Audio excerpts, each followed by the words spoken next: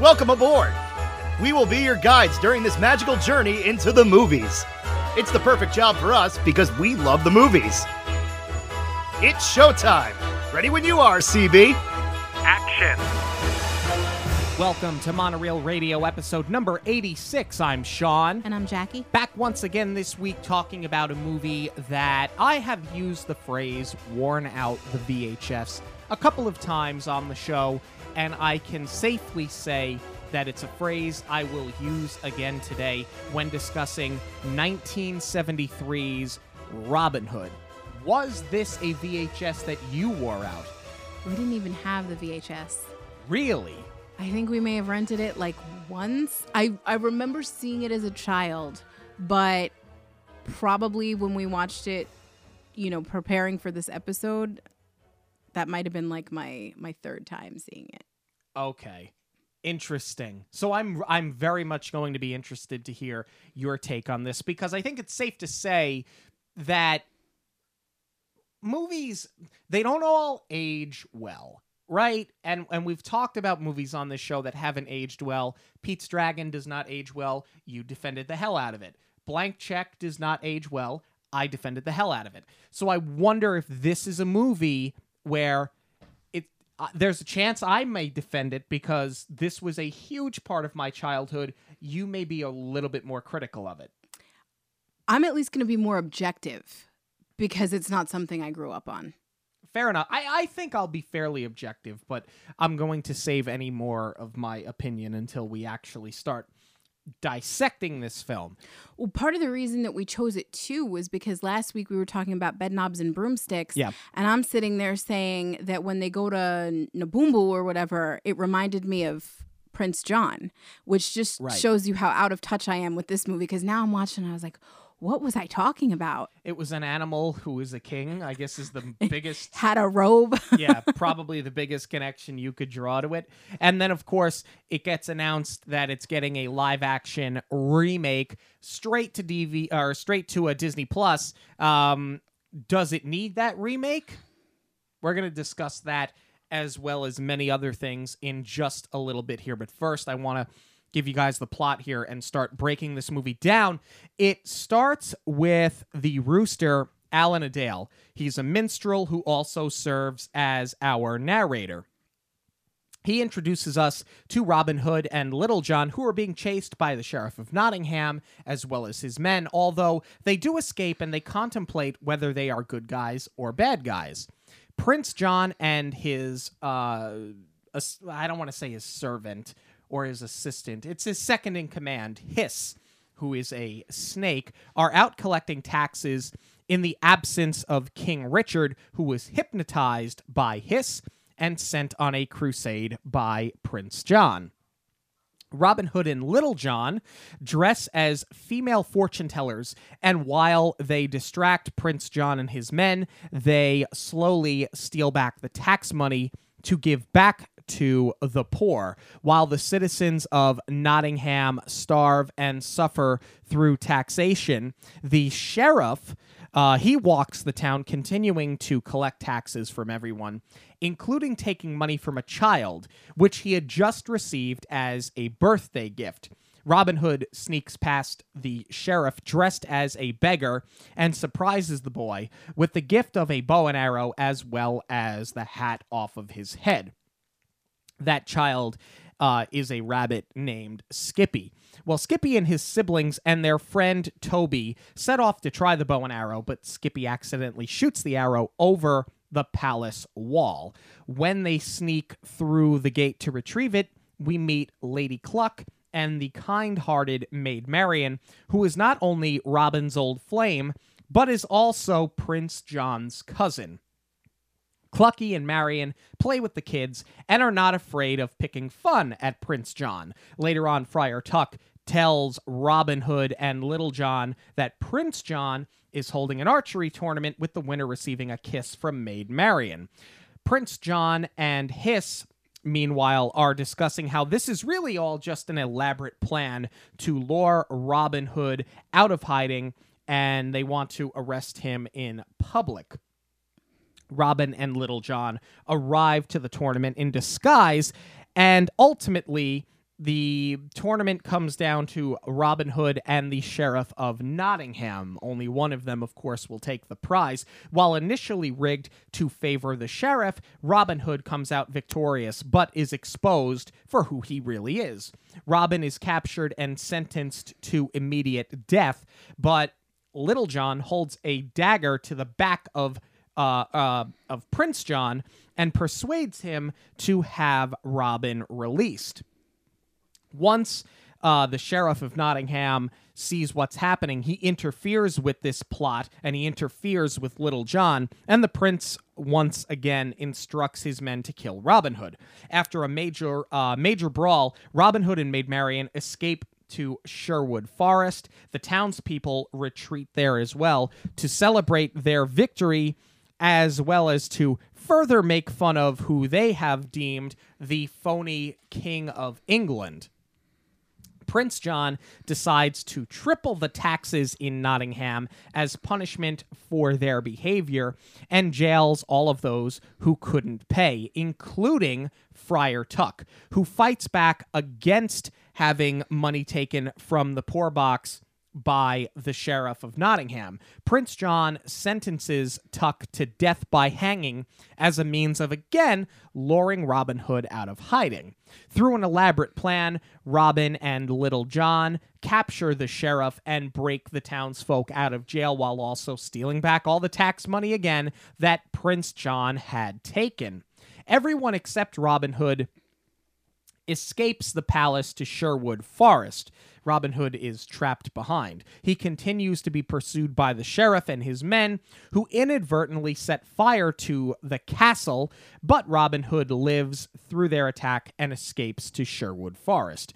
King Richard returns from his voyage, from his crusade that he's on, now that the hypnosis has worn off. He pardons Robin Hood for his crimes and has Prince John, Hiss, and the sheriff locked up. Robin Hood and Maid Marian get married and ride off with Little John and Skippy. That's how the movie ends.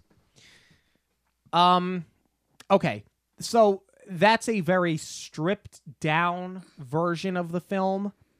It's my understanding, and admittedly, I have not sat down to read Robin Hood, the original story. Same. But my understanding is that this is a very typical Disney stripped down and cleaned up version of the film. It does have a happy ending. That's not to say the original doesn't, but I think that they sort of clean up the original version of the story and they add a little bit of that Disney magic to it. Sure. They do establish that it's an adaptation because they start on the book. Yep. On red velvet, not blue this time, which was an interesting choice. Yep. And I'm wondering if that had to do with, no, because Jungle Book was blue velvet, but Walt was still alive. He was not. It was his last film. He didn't see its completion, but he still worked on it. He worked on it. But right. I'm wondering if they changed it up because Walt had passed. But anyway, the biggest change that we see right out of the gate is it's supposed to be Robin Hood and his merry men. Yes. This is Robin Hood and his merry men. Yeah, the one, Little John. That's it. That's all we got. So originally, this had been, and we've said it a number of times on the show, this was a story that Walt Disney had tried to develop right after Snow White. Like so many other films that eventually got made, this was one that he wanted to make, as well as an adaptation of, I believe the name was Reynard the Fox. It was a character in literature, but he didn't think that the fox... He was trying to make the... And again, I don't know much about the character, but it was Walt's intention was to make a story where the fox could be a hero, and he was sort of finding difficulty doing that. I don't know if this is a mischievous character or what the deal is. It's just that it's a character he wanted to adapt and was having problems with. That's interesting because I would have thought they made Robin Hood a fox because Because he's Sly Fox. You Yeah. would think. Mhm. Because Disney is very tongue-in-cheek like that. No, not at all. Is not how they had set out to originally make this film. And we'll talk about an adaptation that they had worked on in just a little while here. But yes, it is a film that takes place in the animal kingdom. And I want to talk about one of the first scenes of the movie. There is, when you get the introduction, first off, Alan Adale as the narrator. I like his introduction right away. I like that we get him as a narrator. I like that you have him as a minstrel. Because for all intents and purposes, Robin Hood is not a musical. Right. So And I kind of like how they worked it into being a musical. Yeah, because you didn't necessarily need it, but I like that they had the narrator / minstrel carrying the music all the way through. And it was interesting, too, how it brought it in from the credits. The credit scene is actually really long. Yes, it and is.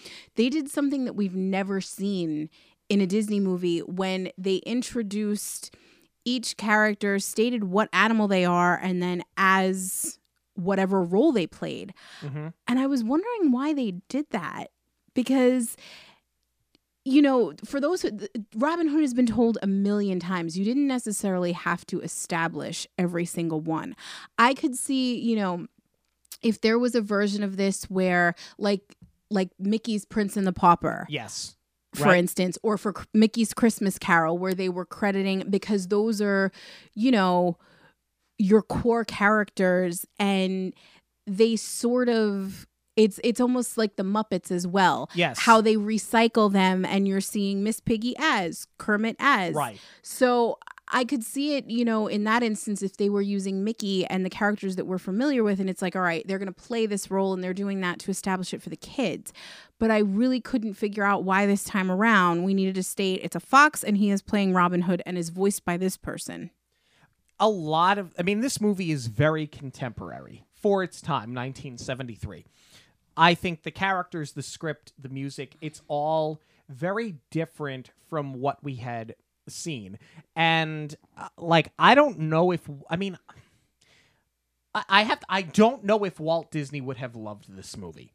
And that's not to spoil my opinion of it, but I know he was not in love with a lot of the animation, specifically the backgrounds in 101 Dalmatians, because it was contemporary and it was abstract. Mm-hmm. This is not quite as abstract. It's a little bit more traditional, but it did fall into the same sort of category in terms of being very different from a lot of the classic Disney fairy tales that you had seen in Walt's time.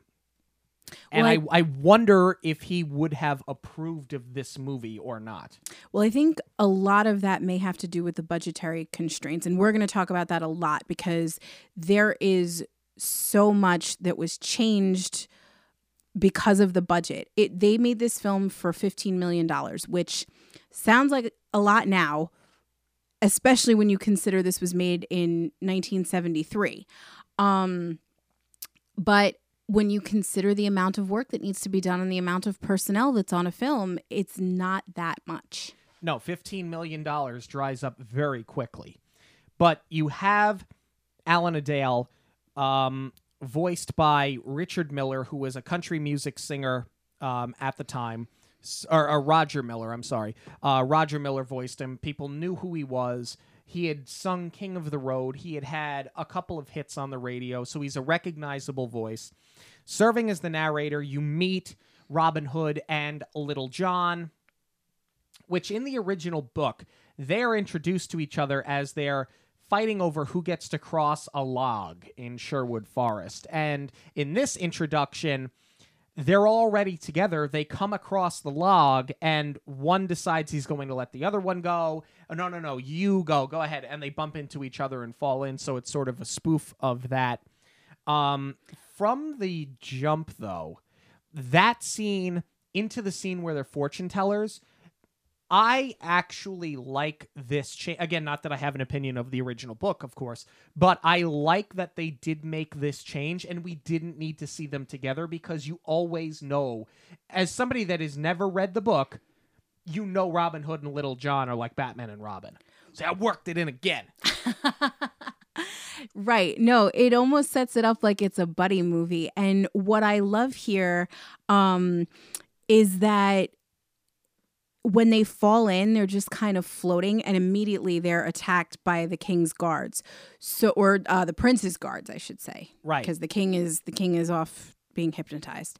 But I mean, aside from the parallels to Bare Necessities, because Little John looks just like Baloo, and then they're floating in the water. And he is voiced by Phil Harris, the same voice actor. Yeah, it's kind of deja vu in this scene, but I like that it establishes that they're kind of in this no worries, laid back lifestyle, but immediately they have a conflict that they have to escape from. Mm-hmm.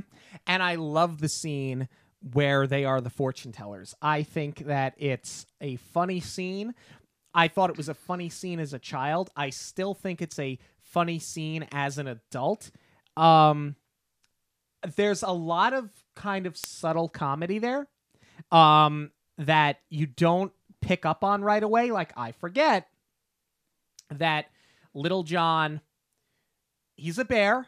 He is much larger than Robin Hood. A little curvy. He's for what he is, he's curvy. They really play up on that when he dresses as the fortune teller.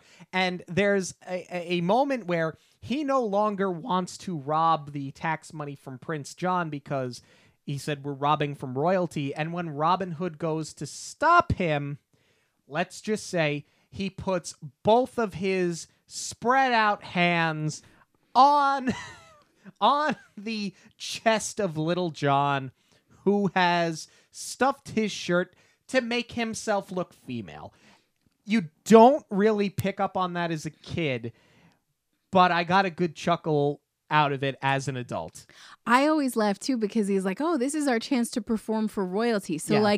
You're also setting up that they've done this a million times before. They've really seasoned their act, and now they're ready to really go for the big guns by going after Prince John. Yep. Yeah, I love that whole scene. And what I really like about the movie throughout is, we've talked about it before, when sometimes the characters are in disguise, so to speak. Disney doesn't mask the character, because you still have to, for the children in the audience, make sure that they still know who's who. And what I like is that, as obvious as it is that it's still Robin Hood and Little John, these are like full-blown disguises. It's very clever. It's very well done. They even did the blue makeup on Robin Hood. I think that's hysterical. And how they rob Prince John, stealing the rings off of his fingers, pulling the jewels off of the rings as on they're his kissing fingers. his hand. Very clever.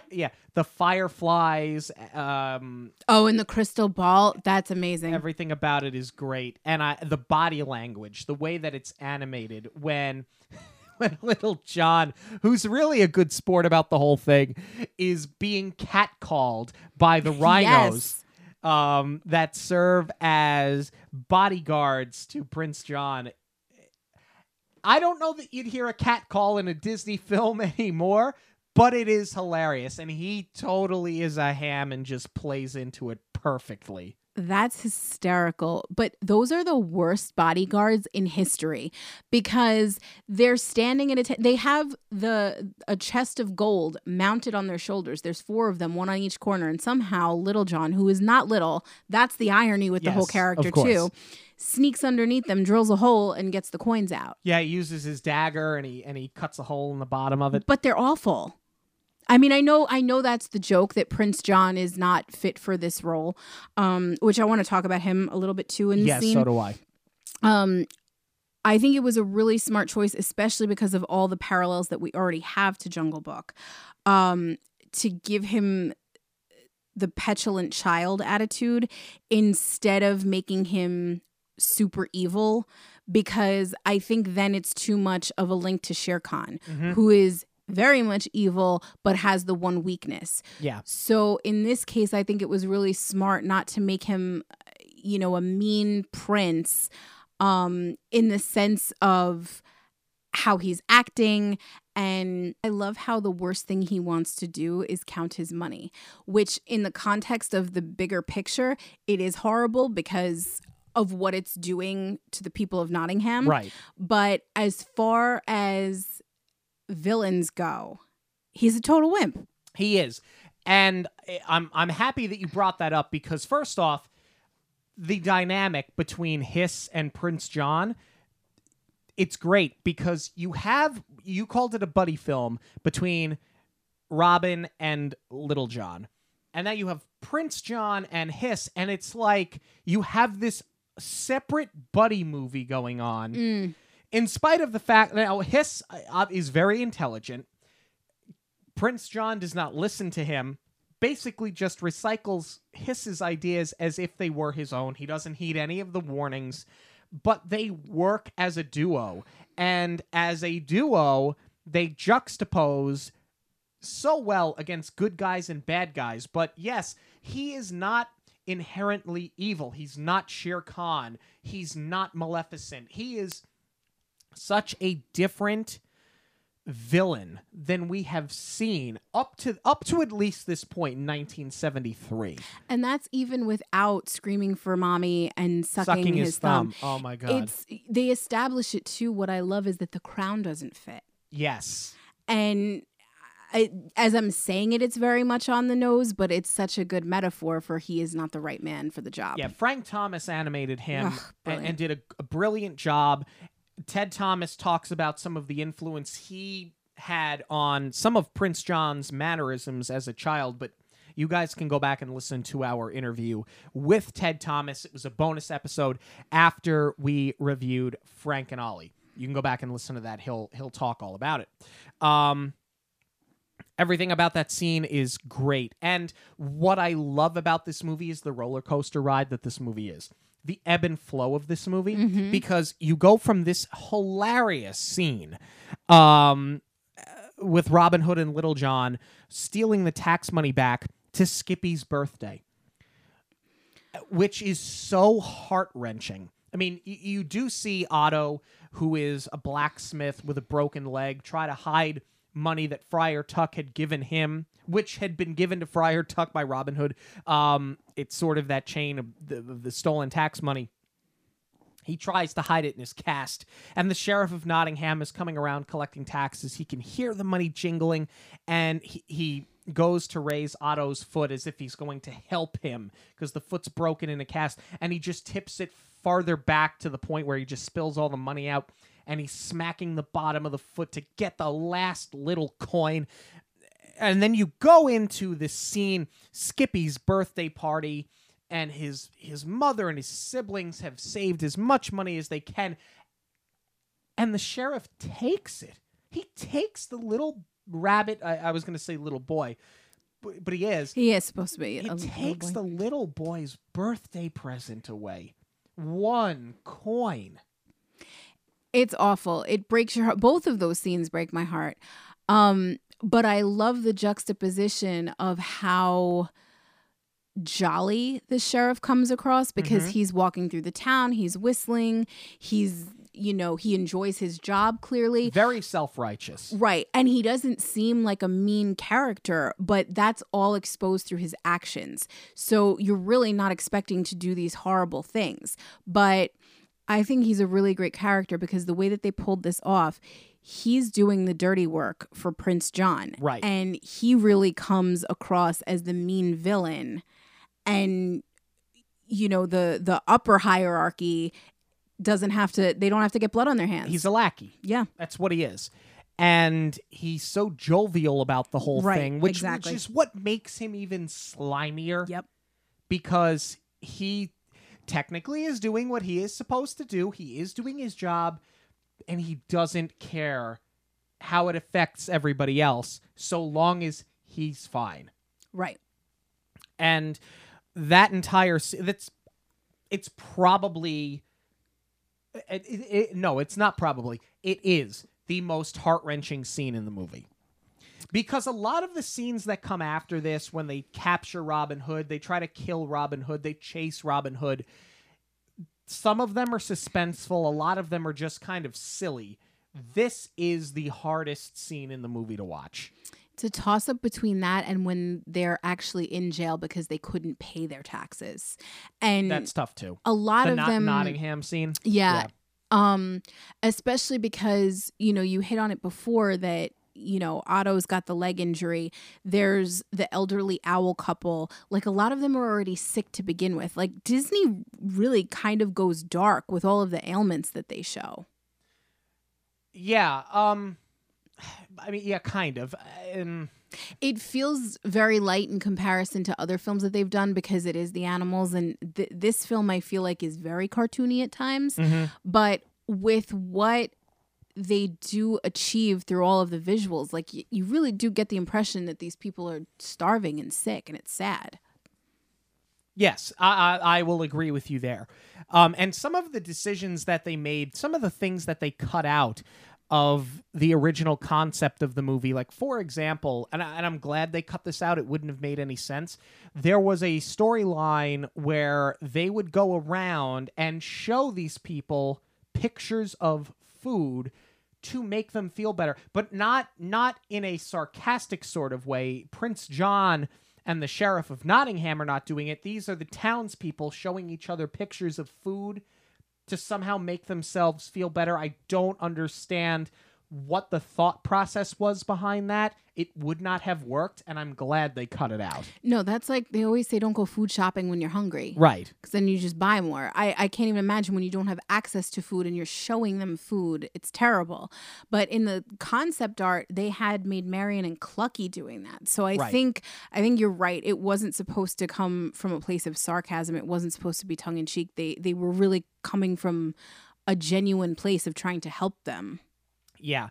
Let's talk about when we get our introduction to Clucky and Maid Marian. So Skippy and his siblings, they set off, and he's pretending to be Robin Hood because Robin, he's got wanted posters all over Nottingham. People know him. He's a folk hero because of what he does to steal from the rich to give to the poor. And he's a hero. The kids want to be him. Mm-hmm. And there's a couple of throwaway lines of he's so handsome based on what we've seen in his posters and et cetera and so forth.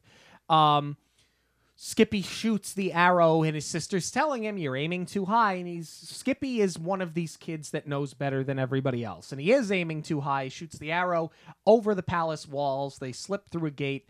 And that's where you meet Maid Marian and Clucky, who are playing badminton. Everything about this scene I really like. I like that you get Clucky, who's very much a firecracker. She's very opinionated. She's bombastic. She's loud. She's in your face. She's that relative that comes out at every family function that just makes a bunch of noise and gets everybody laughing. She reminds me of Nanny in 101 Dalmatians. Like when Horace and Jasper break in and she's like just a little spitfire. Yeah. Not even concerned with her own safety. She's just going to say what she says. I love that you get a quick throwaway line that Maid Marian has a history with Robin Hood. She's not over him. I love that they play with the children. You see that in spite of the fact that they are on the prominent side of the palace wall, in spite of the fact that she is Prince John's cousin, that they could not be any more opposite. I love that you flesh them out. Again, it's another duo, another strong duo in the movie, but you flesh out who they are as characters. They're making fun of Prince John. They want to play with the children. They're kind-hearted, especially Maid Marian. The way that they pace that entire scene, I think, is done very, very well in setting up, again, further developing these characters who are going to play a major role in this film. What I love about this whole scene, too, is that it establishes how much of a joke Prince John is. Because when the arrow goes over the wall, he's not even home. He's out collecting the taxes or counting his money or whatever. So it's not even like a blip on the kid's radar how mad he's going to be, because that's not what he would be mad over. All he cares about is the money. He's not going to care that Nara went over, and they just go on the grounds, even though they were invited. Well, they were invited after they already snuck on. So basically, you snuck on, but now you can't get in trouble for it. Well, Skippy snuck on, and then they invite the rest of them in to play. Sure. But, I just think it was interesting. Like, they're not even concerned with being caught by him at all. Right. The next scene you have is Robin Hood, and he's daydreaming, and he burns the meal that he's making for him and Little John, and Maid Marian comes up again, and he basically said, we have a history, it's been too long, I can't just marry the girl, blah, blah, blah. And then you get Friar Tuck, who tells them, okay, we have this archery contest, and Robin Hood immediately is like, we're going in disguise, we're doing it, let's go. It's a fun scene, but again, what this movie does very well, quick dialogue, they don't drag anything out, and I don't think that has to do with budgetary restrictions leaving a lot on the cutting room floor. I just think when they wrote the film, they paced it very well, and they knew how to get through things to build to the next big thing that's about to happen. I would definitely agree with that. It's a well-written script, and you can kind of tell when something is choppy and there's a disconnect because they're just trying to push it through under a budgetary constraint. Right. I mean, we talked last week about Bed Knobs and Broomsticks, which did not suffer from budgetary constraints, but we said our biggest issue with the film is the pacing and that things drag out way too long. They don't do any of that here. And it's different live action versus animation because they're drawing this for the final product. They're not doing it looking at you, Jeffrey Katzenberg. They're not making it to edit. I understand that. But they do a good job of getting through what a child would consider, and even an adult to a lesser extent, but what a child would consider a waste of time. We don't need to see 2 minutes of Robin Hood telling us backstory about him and Maid Marian as kids, as he said. We were kids together. Mm-hmm. You don't That's all I needed. That's all you needed. You don't need 2 minutes of that and 2 minutes of him pining and running through his glory days with her. You didn't need a montage. They just got right through it with a quick line. Moving into the scene where they are at the archery contest, the tournament, of course, the whole thing, as I mentioned before, is a setup to get Robin Hood. His disguise is great when he comes as the stork. You know it's him because A, they've said they're going in disguise. B, you saw him put the disguise on, but other than the eyes, which is the exact thing that Maid Marian sees, that leads her to realize that is actually Robin Hood in disguise. The costume, for all intents and purposes, that they put on him is spectacular. Yeah, it's really clever, especially because you're also it's not just clever in the sense of being drawn well, but it's, they're in the forest, they're utilizing what they have. He's on stilts, he's got feathers. It looks great. I love this whole scene. Yes. There's so many clever things that they do with the animation, so much of a back and forth. It's like the classic snatch and grab. That's what I had, yep. And I love how everything just sort of dissolves into chaos at the end. It almost reminds me of Looney Tunes because I feel like they did that a lot, how they would establish something, they would establish a scene as one thing and then it would mirror something else. In this case, it's the archery contest and then by the end of it, it's like a football game. Right, and they have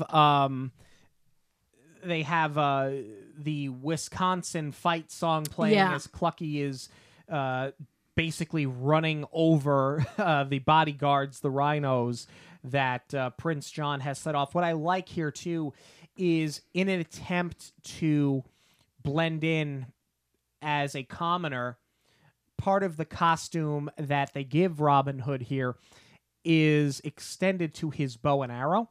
Right. It's not his bow and arrow. It's something that is very crudely made out of sticks and stems. Even the arrows themselves are two sticks that are tied together in the middle.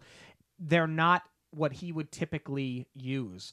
So they really go above and beyond. And the attention to detail that they gave, even on a minor level like that, is impressive to me.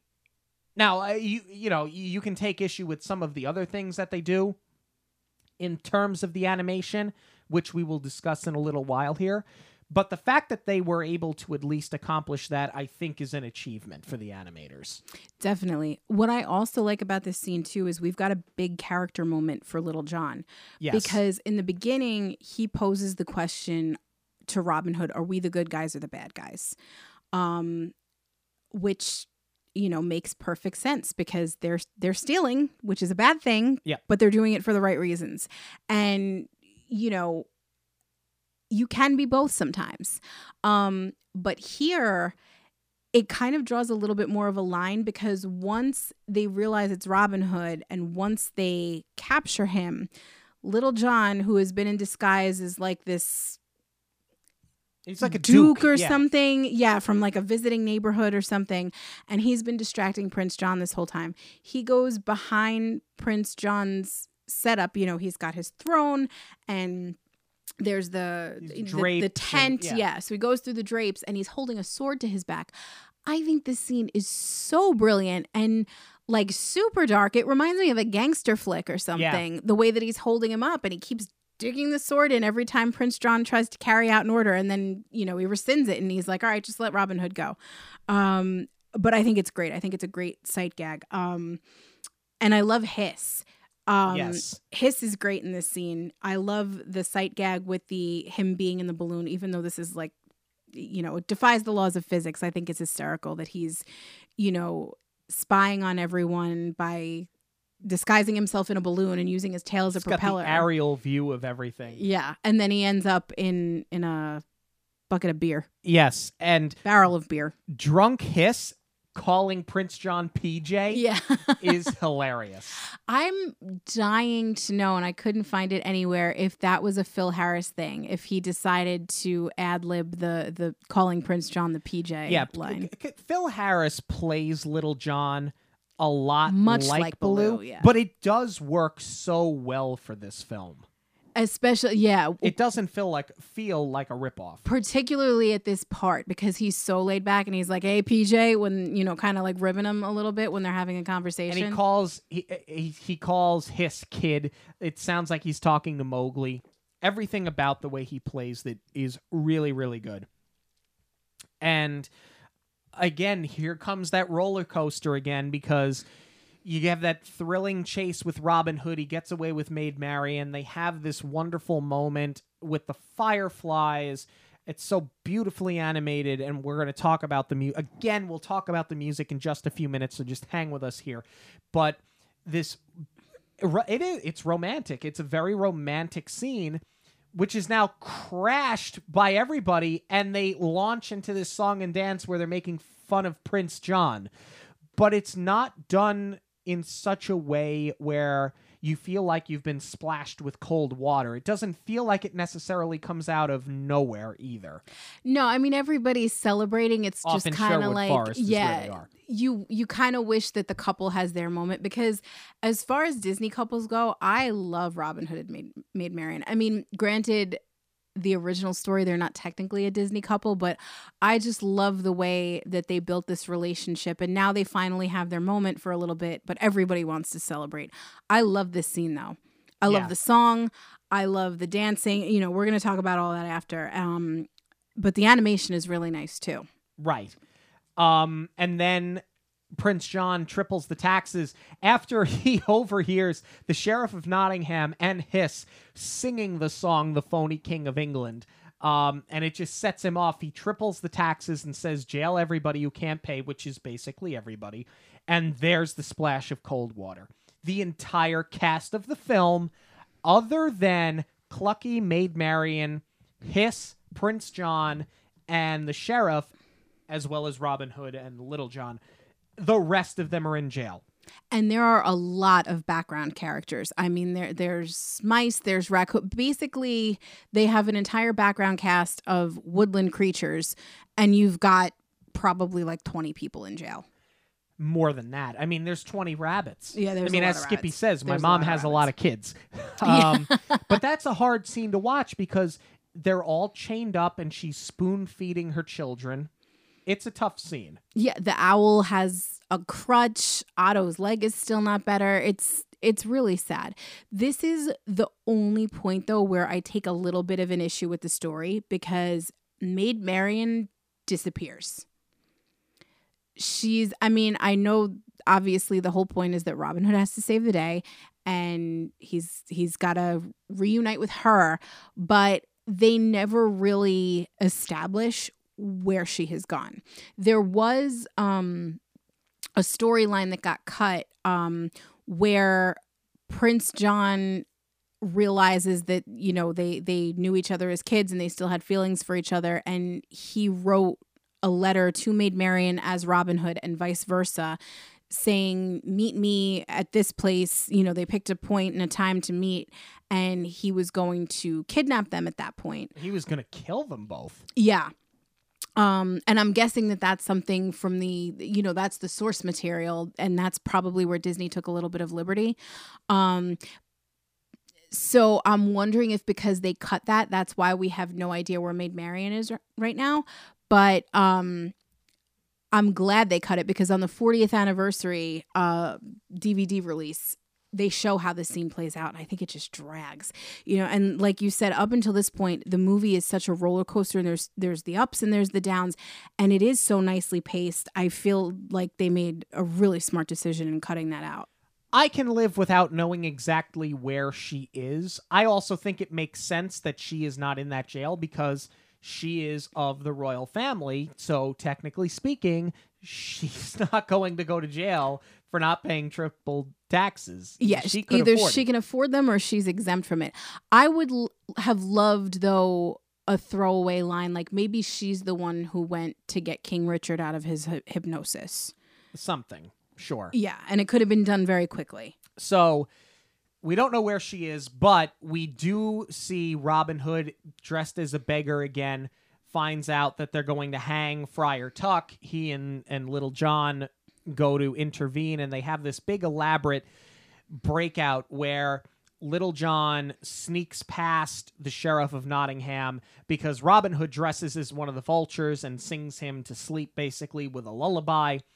Goes in, starts releasing everybody who is jailed, and they have this great system where they tie a rope to a bow and arrow. They take one side from the jail, shoot it into Prince John's tower that Robin Hood has broken into, and Robin Hood shoots the arrow back. So now you have a rope and a pulley system, and from the tower into the jail while nobody's watching at night in the dark, that's how they steal the money back, the tax money back that Prince John took. I love the elaborate system here. I like the scene with Hiss and how Robin Hood has to keep both Hiss and Prince John asleep while also stealing the money. I think it's funny. I think it's a little edge on your seat for as much edge on your seat as this film's going to have. And when they finally do wake up and they get dragged, the bed gets hooked on somehow onto the rope, and they get dragged out the window. It's just a very funny scene. They're trying to grab the money. That's what and it the is. bed, everything just sort of pulls because at this point, I think everybody who's still in the jail cell is yanking the other end. Right. So it's a lot more forceful. And at this the bed point, goes to the end. Little John has knocked out the Sheriff of Nottingham, and he's wearing his clothes, and that's how he's able to get everybody out of everything about the scene. I think is really, really good. This is a lot more snatch and grab, bait and switch. The whole scene is great. The only thing that I take issue with, as clever as this pulley system rig is, it took too much time because Robin Hood took everything back. As well he should have, because Prince John is, you know, he tripled the taxes. So that is by rights all of the townspeople's money. Yeah. But I feel like if he just would have done half, A, he would have gotten out of there faster, and B, Prince John probably wouldn't have even noticed. At least you would have had more time to escape, because there is a throwaway line that Hiss says, oh, count your money, you'll feel better. So he counts his money every single day. But then there is no end to the movie. So, you know, I get why Robin Hood was trying to steal back every last cent. Yeah, I mean, in for a penny, in for a pound at that point. Yeah, I mean, yeah, if you bothered to break into the castle, why not get it all back? The other thing that bothers me, and this is a question of was it a budgetary constraint or not, is that I feel like Prince John's room should have been so much more elaborate. Like, he's up in a tower, and, you know, normally when I think tower, I think Rapunzel. Right. So in this case, it is supposed to establish his status, but it's literally his bed and his bed in the room. And I feel like for somebody that's so obsessed with money, wouldn't you want it to be so much more elaborate? Unless, you know, you could make the argument, I guess, that it is supposed to drive the point home that literally all he cares about is the money, because he's just happy to have that stacked in bags on the side of the room. Yeah, it's not like he moved into King Richard's quarters or anything. I think that's minutia, but I'll give it to you. Because I think the point that you make with him only caring about the money supersedes anything else that he wants in his life. I don't think he cares about a big bedroom. I don't think he cares about elaborate decorations. I think he just wants the bag of cash. No, and I don't even think it's about power. I think it's like really more of like a Napoleonic complex, because he wants to prove that even though his brother's the king, that he was still able to flex his muscle and that he can still be on an even keel with his brother. Right. That's the only kind of power I think that he wants. Robin Hood falls behind because one of Skippy's many siblings falls behind. And he selflessly goes back for the child and hands him through the gates of the palace to Little John so that they can chase him away. And as I stated in the plot description, he's chased. The palace is set on fire. He eventually escapes, and they live happily ever after. I like the ending of this movie. I mean, you know you're going to get the happy ending. I like that King Richard has returned. It doesn't bother me that we don't know what snapped him out of his hypnosis. I know some people have an issue with that. I don't particularly care. But I do like how they tie this up. And I also like that Prince John is not killed in the tower fire. He doesn't fall off the tower. That he just ends up in jail with Hiss and the Sheriff of Nottingham, and that they continue to live their lives basically being comic relief. Well, I think that's it. He's not an evil villain, so you don't need to see him fall from a tower. Right. You know, you can live with him getting his comeuppance. Yeah. Let's start talking about the music here. And I had mentioned earlier, it's very contemporary. You do get some music that sounds like 1973 folk music, and you get some electric guitar. The soundtrack for this film is so vastly different from anything. Listen, I love the Sherman Brothers, but it's very clear they didn't write the music to this movie. It's so different from anything else that you have heard up to this point in time. If I had to compare it to something, it would probably be Toy Story. That's how progressive it is. Yeah. First song is Oodalali, which Yes. really just serves as a means of not only narrating the beginning of the story, but it's sort of a common theme throughout the entire movie. It's just a phrase that they say over and over again. I love how the phrase is carried. If it can't be the song, I love that every character says it at one point. Yeah. Written and performed by Roger Miller. We've all heard it 100 times. Again, it introduces you to Robin Hood and Little John. I said before, I think they're a great duo. I think that they're often a forgotten about duo, but I love this as a means of introducing them as well. Same. I wish you heard more of this song now. Yes. Or that Oodalali became more prominent. Yeah. I feel like Baymax, ba la la la, Yeah, that exactly. caught on, and I kind of hate that this is forgotten about. Yeah. And you can make a case for why it was forgotten about, but I mean, we'll talk about that because this movie did not get a ton of positive reviews when it was released. Love is the next song on the soundtrack here. And when I talk about the contemporary sound, and I don't care that I'm repeating myself when I say that. When I say the contemporary sound of the soundtrack, this is the song that I think about specifically because it sounds like a song that was written and recorded by the Carpenters. It sounds like something that they were recording to become a radio hit, like it was a single. It was also nominated for an Oscar. It is so vastly different. The whole soundtrack is, but this song is so vastly different from any other ballad that you have heard up to this point in time, I think, in a Disney film. To me, this is the OG Can You Feel the Love Tonight? I mean, there's some obvious parallels. There's the Fireflies. They're going by a waterfall. They knew each other as kids, and now they're reunited. But just the overall feel of it, and you get that they're really falling for each other again.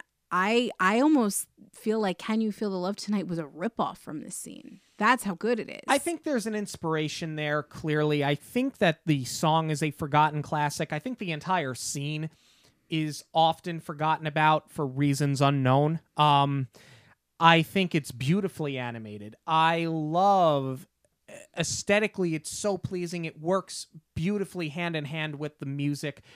I love how they focus on the eyes of both characters. This is just an incredibly animated scene from top to bottom.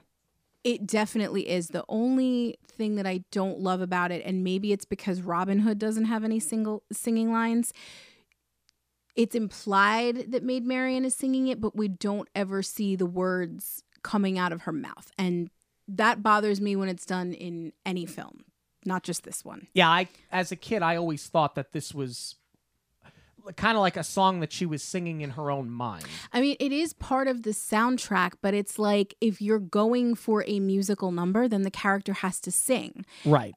Otherwise, you need to show the source of where this music is coming from because it kind of does take you out of it in that regard. And because the rest of the animals or the woodland creatures, they're already in Sherwood Forest. So like all it would take is showing one of them like with a violin or something just to cue it up. And then Robin Hood and Maid Marian can go off and do their own thing. But otherwise, it's just very weird to have a disembodied voice singing when we don't know where the source of it is. Sure. Phony King of England is the song that happens literally seconds after they stop singing Love because their little private moment is crashed in Sherwood Forest. It's an earworm. It's sung by Phil Harris. It's another great Phil Harris song here. It's a ton of fun. Apparently, it draws comparisons to an old song that was called The Bastard King of England, which I'm not familiar with, but maybe some of our listeners are. You can let us know how they parallel. You can send us an email, monorailradio@gmail.com, or reach out to us on Twitter, Instagram, and Facebook at Monorail Radio. Let us know how close they are. I love this number. In fact, as a kid, this was my favorite song in the movie. I definitely think it's supposed to be your full cast, your Be Our Guest, your Friend Like Me, the one that the kids are supposed to latch on to and enjoy and sing along with. I love the way they set it up with the puppet show. And it's kind of like what we talked about before with Robin Hood's disguise and the arrows is that, you're just using what you have. So they really cleverly sort of like patchwork this King John and his puppet, and they're Friar Tuck and Otto are in the trunk of the tree waving them around. It's so clever. And Not Nottingham is the next song. It's while they're all in jail. It's very much a country folk tune. I think the lyrics are great. The scene is heartbreaking. And again, this is another scene where the music plays perfectly hand in hand with what you're seeing on screen. Really, there's not a lot of music in this film. I think the score is great. There's not a lot of songs, but they all work very well. In fact, I'd go so far as to say they work as well in this movie as they do in any Disney movie that we've reviewed up to this point in time. Absolutely. Well, this is where Alan Adale being the narrator really serves his purpose too, because, all right, I can overlook the fact that they let him take his guitar to jail, but being that he's there and, oh, look, we can see the source of the music, it does make sense why there's this song playing in jail. But it really, I mean, it's so sad. I think the song is sad on its own, but to see the way that they animated and to show how everybody's just broken down because they couldn't pay their taxes. So, they've obviously been struggling before it even got to this point. And you just see it all come to a head. It's awful. I want to take a few minutes here to talk about the animation specifically, because there's been a lot said about the animation in this film. There's been controversy about the animation in this film, which is not in regards to, when I say controversy, that's not in regards to the ton of recycled animation in this movie. Yeah, I mean, you told me one thing to look out for where the Jungle Book was recycled in certain scenes. Obviously, for Little John, they do recycle some of Baloo, but specifically in the Phony King of England dance sequence. And, like we said before, you grew up on this film. I did not. Had you not told me that, I definitely would have seen the parallels to Jungle Book. But what's more is that I also picked out the Aristocats in there.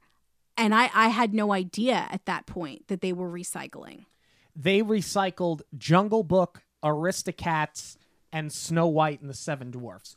And I didn't pick up on Snow White or Aristocats. I picked up on the Jungle Book because for the most part, when it came to Disney movies, these were your two. If I wasn't watching the Jungle Book, I was watching Robin Hood. So even as a kid, this stood out to me that Bare Necessities specifically was getting remade. I mean, you see it throughout the entire film, but it didn't ruin it for me as a kid. And it doesn't ruin it for me now. There's a little bit of Bare Necessities, but anyone should be able to pick out I Want to Be Like You when Baloo picks up the monkey and like throws him through his legs. I mean, we talked about it before. The budget comes into play a lot here. Little John was actually supposed to be an elephant, which I think, again, is supposed to be the irony of him being Little John, being a big animal. So I'm wondering if that was the first choice to switch him to Baloo, because it's not just in these dance sequences. I mean, there's a lot of recycled Baloo animation, and all they did was change the color from gray to brown.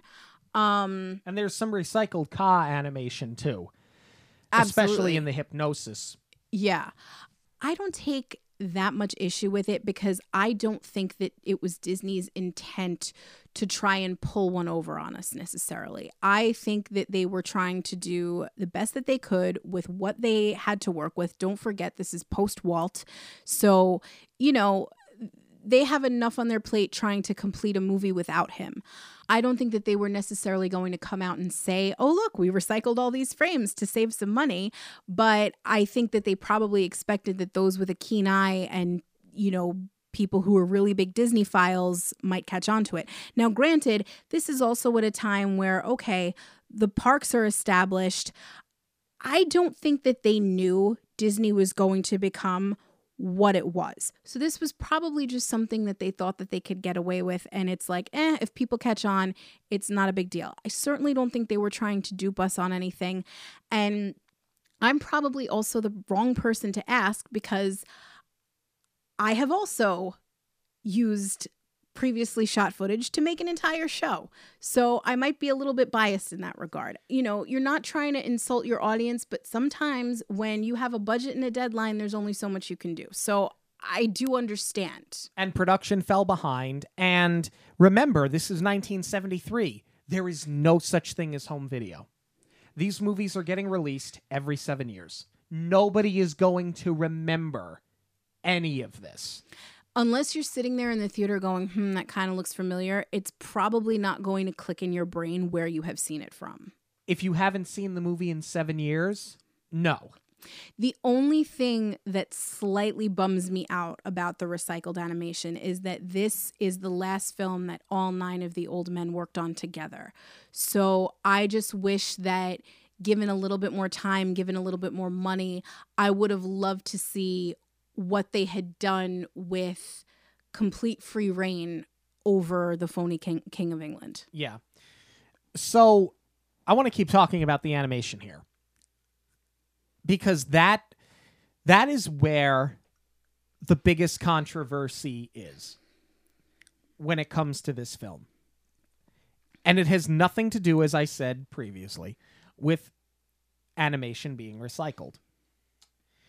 This movie, this is going to sound crazy.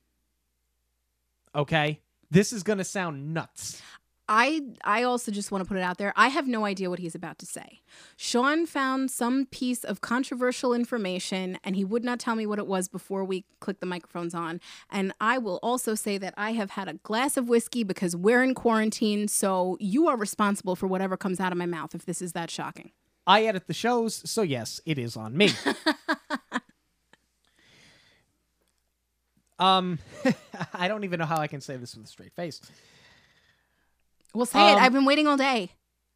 This film has been noted as being a movie where people have found themselves physically attracted to the leads. Goodbye. More so than most Disney films. Now, perhaps it's the whole Fox animation, the way that they're drawn with the cheekbones, the eyes.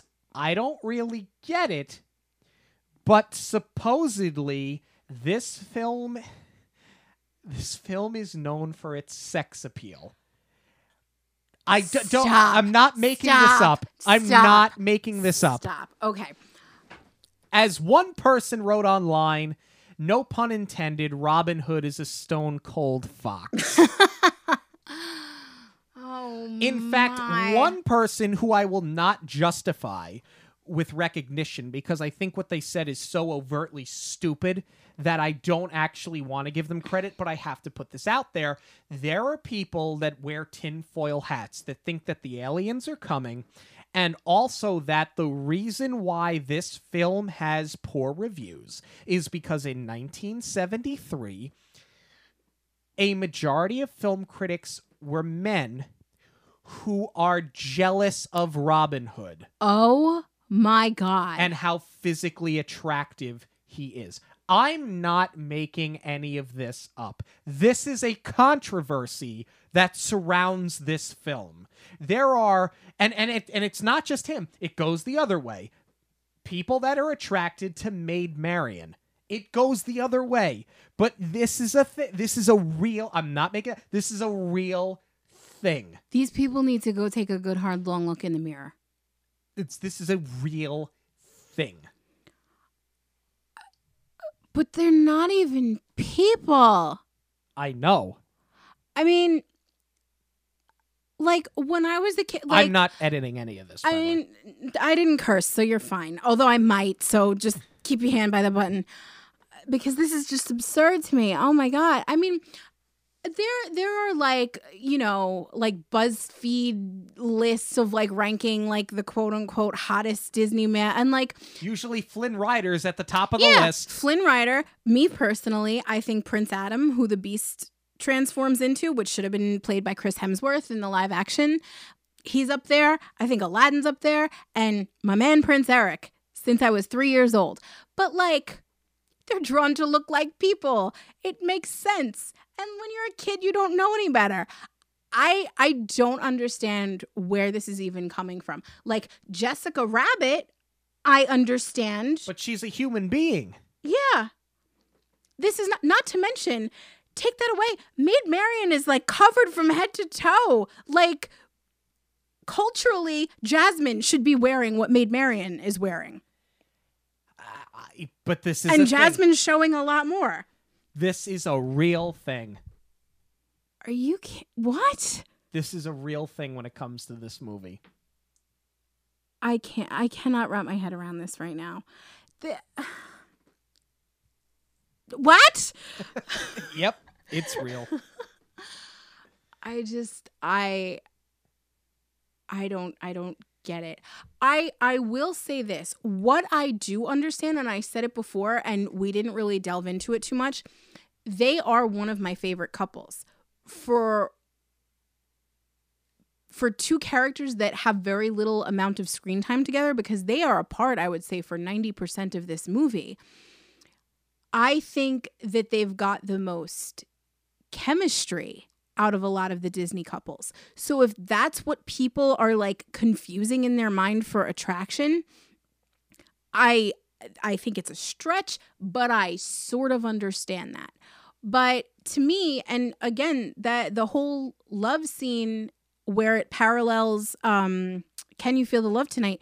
You spoke about it when we did the review, how there's that one shot where he pins Nala down and she gives the come hither look. There's none of that going on here.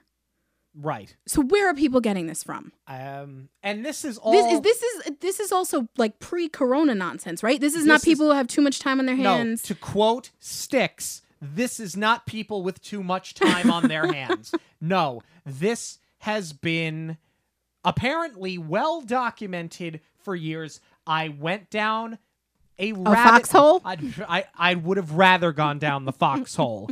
I went down a rabbit hole that, while I am not currently in now, I cannot unsee the comments and the opinions of what people have about both of these characters. At times I felt I may have to call the authorities. I'm telling you, there are people who are head over heels in love with both Robin Hood and Maid Marian. Now, is this in Fox Twitter? Is there a hashtag or is there an article? It's Twitter. I It's just Reddit, want to know it's so blogs. I don't ever find it. Then don't Google it then. All right. Just don't Google we it. will, because Sean also does the show notes. So we will put a link on the show notes if you are interested, because I want to send our listeners to find this. I cannot do it in good conscience. Go ahead and Google it yourselves. Or Google it or DM us and we'll send it to you. That way we don't have to broadcast it out there. Sean's going to send it to you. I'm not getting involved. I'm sending nothing. Google is your friend in this case. That's a real thing. Okay, let's move on to give our final synopsis of this film. Oh, jeez. I can't even think after that. Well, I'll think. I thought we were going to talk about the live action. Well, that's kind of our news for the week. Slow your roll. If it's not for that, we have no news. Okay. Slow down. So what do you say coming out of that? I say this movie holds up. I say the movie holds up. I think the film, in spite of the fact that there is recycled animation, is beautifully animated, and I'm not talking about my attraction to the characters. I'm talking about there are not a lot of faults. There are not a lot of sometimes you see these movies and the colors fade and come back and they sort of flicker on screen. You don't get an awful lot of that. I think the backgrounds look great. The music's incredible. The movie is so well paced. It was, as a kid, and remains today, one of my favorite Disney films. Live action, animation, musical, it doesn't matter. This one's at the top of my list. In fact, I wish I would have heard more music in this movie. What we heard was enough, but I could have done a lot more. I agree. Yeah, it begs the question, like, what could they have done with a little bit more time, a little bit more money? Yeah, this is one, regrettably, that I didn't grow up with, and I wish I had. And I think part of that, too, is because Robin Hood has been told a million times. Mm-hmm. So it's like we didn't need one more iteration of it as kids, but I wish this had been my iteration and the only one that I was familiar with, because, man, that Robin Hood, he just does it for it. No, I'm kidding. Seriously, I think this does a very good job of telling a story that's easy for kids to understand, that is something that is based in real life. Which is what Disney does at their best, is they're always trying to teach a lesson, and they're always trying to help people to better themselves. But this is a real life situation with the taxes, and I think it made it very easy and fun for kids to understand what was happening. I definitely agree with you. Recycled frames aside, I think the animation is on point. I love the music, definitely agree. I wish that there was more of it. But I just think that they just did a really great job of putting their spin on it and interpreting the story. And I love that they did it with all of your Disney classic snatch and grab. Yeah. And I really love what they did with Prince John. I think that's what made it the most fun for kids. I think a lot of that has to do with Frank Thomas and what he contributed to the character. I think it's absolutely brilliant. And I think all of that holds up now. I wish that we did see it more represented in the parks. I know that they do have a Robin Hood, Little John, and Prince John characters that are really rare to find. Sometimes they pop up with that rare character pop up in the afternoon under the flagpole. I'll meet you by the flagpole, Robin Hood.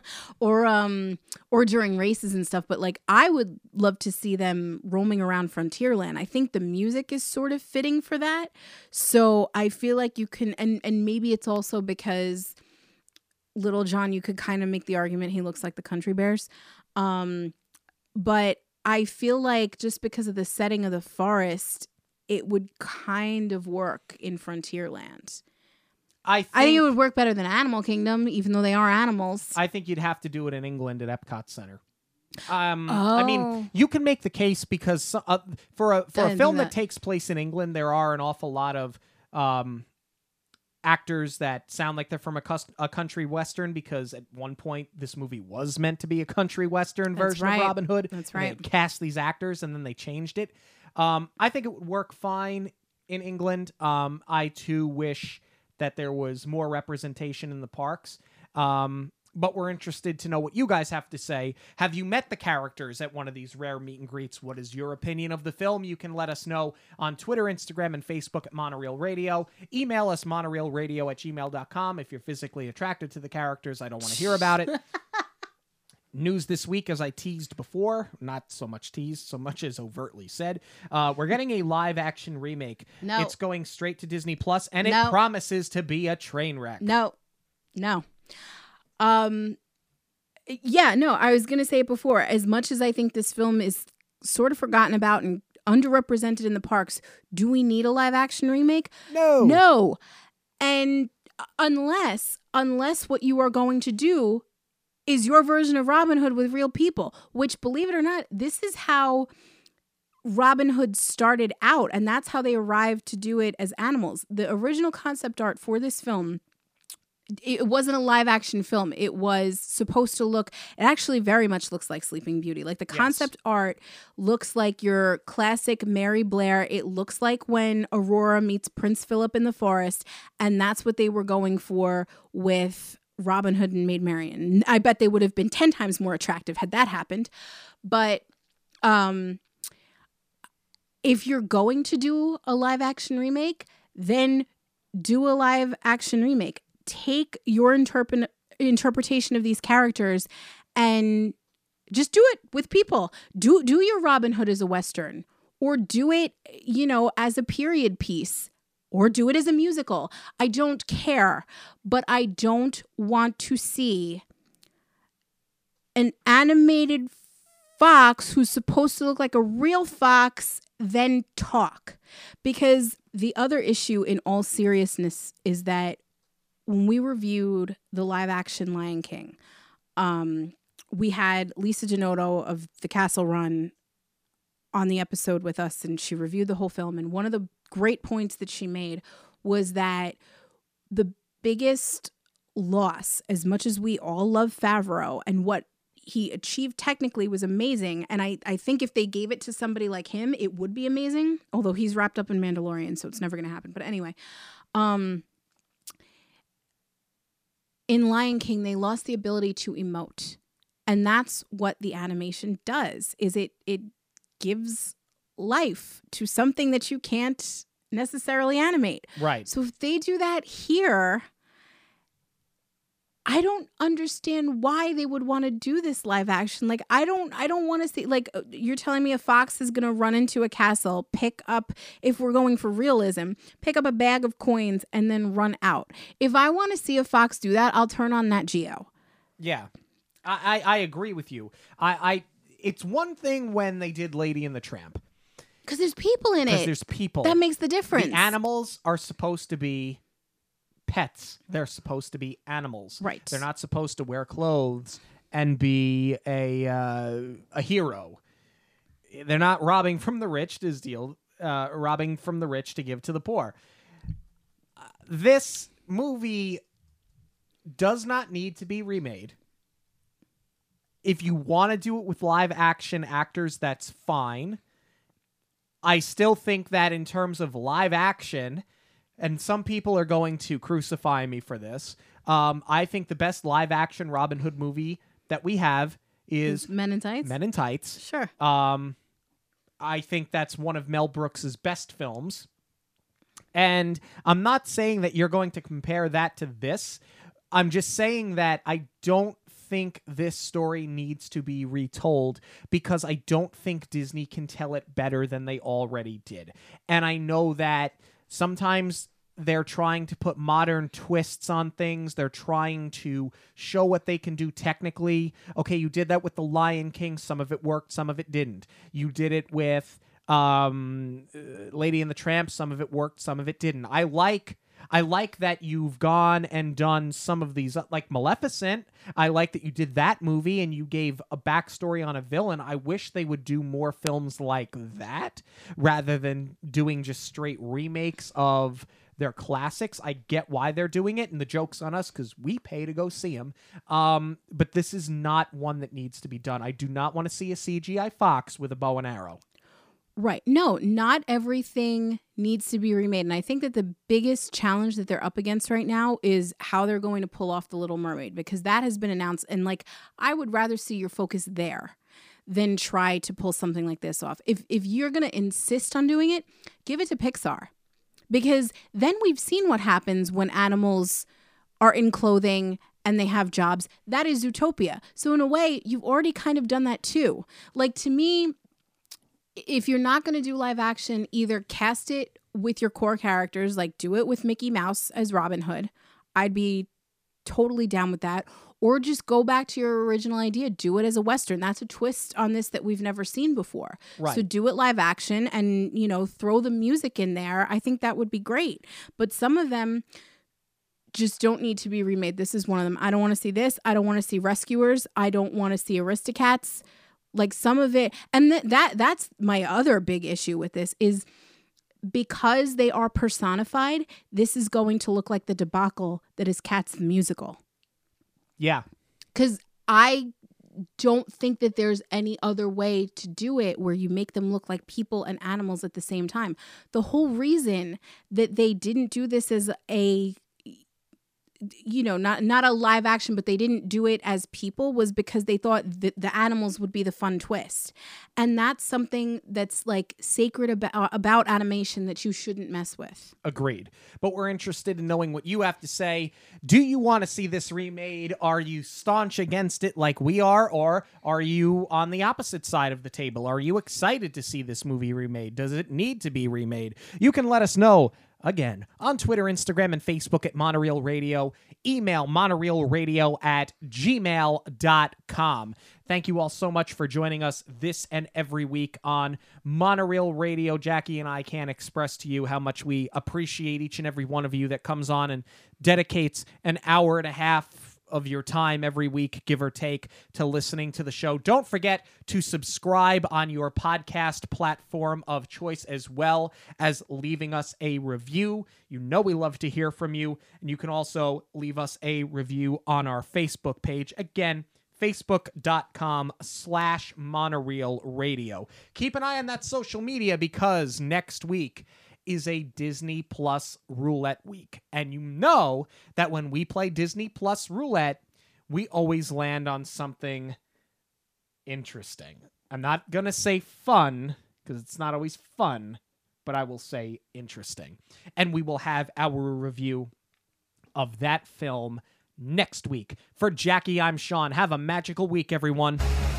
On behalf of Monorail Radio, we'd like to thank you for joining us. We'll see you at the movies, the stuff dreams are made of.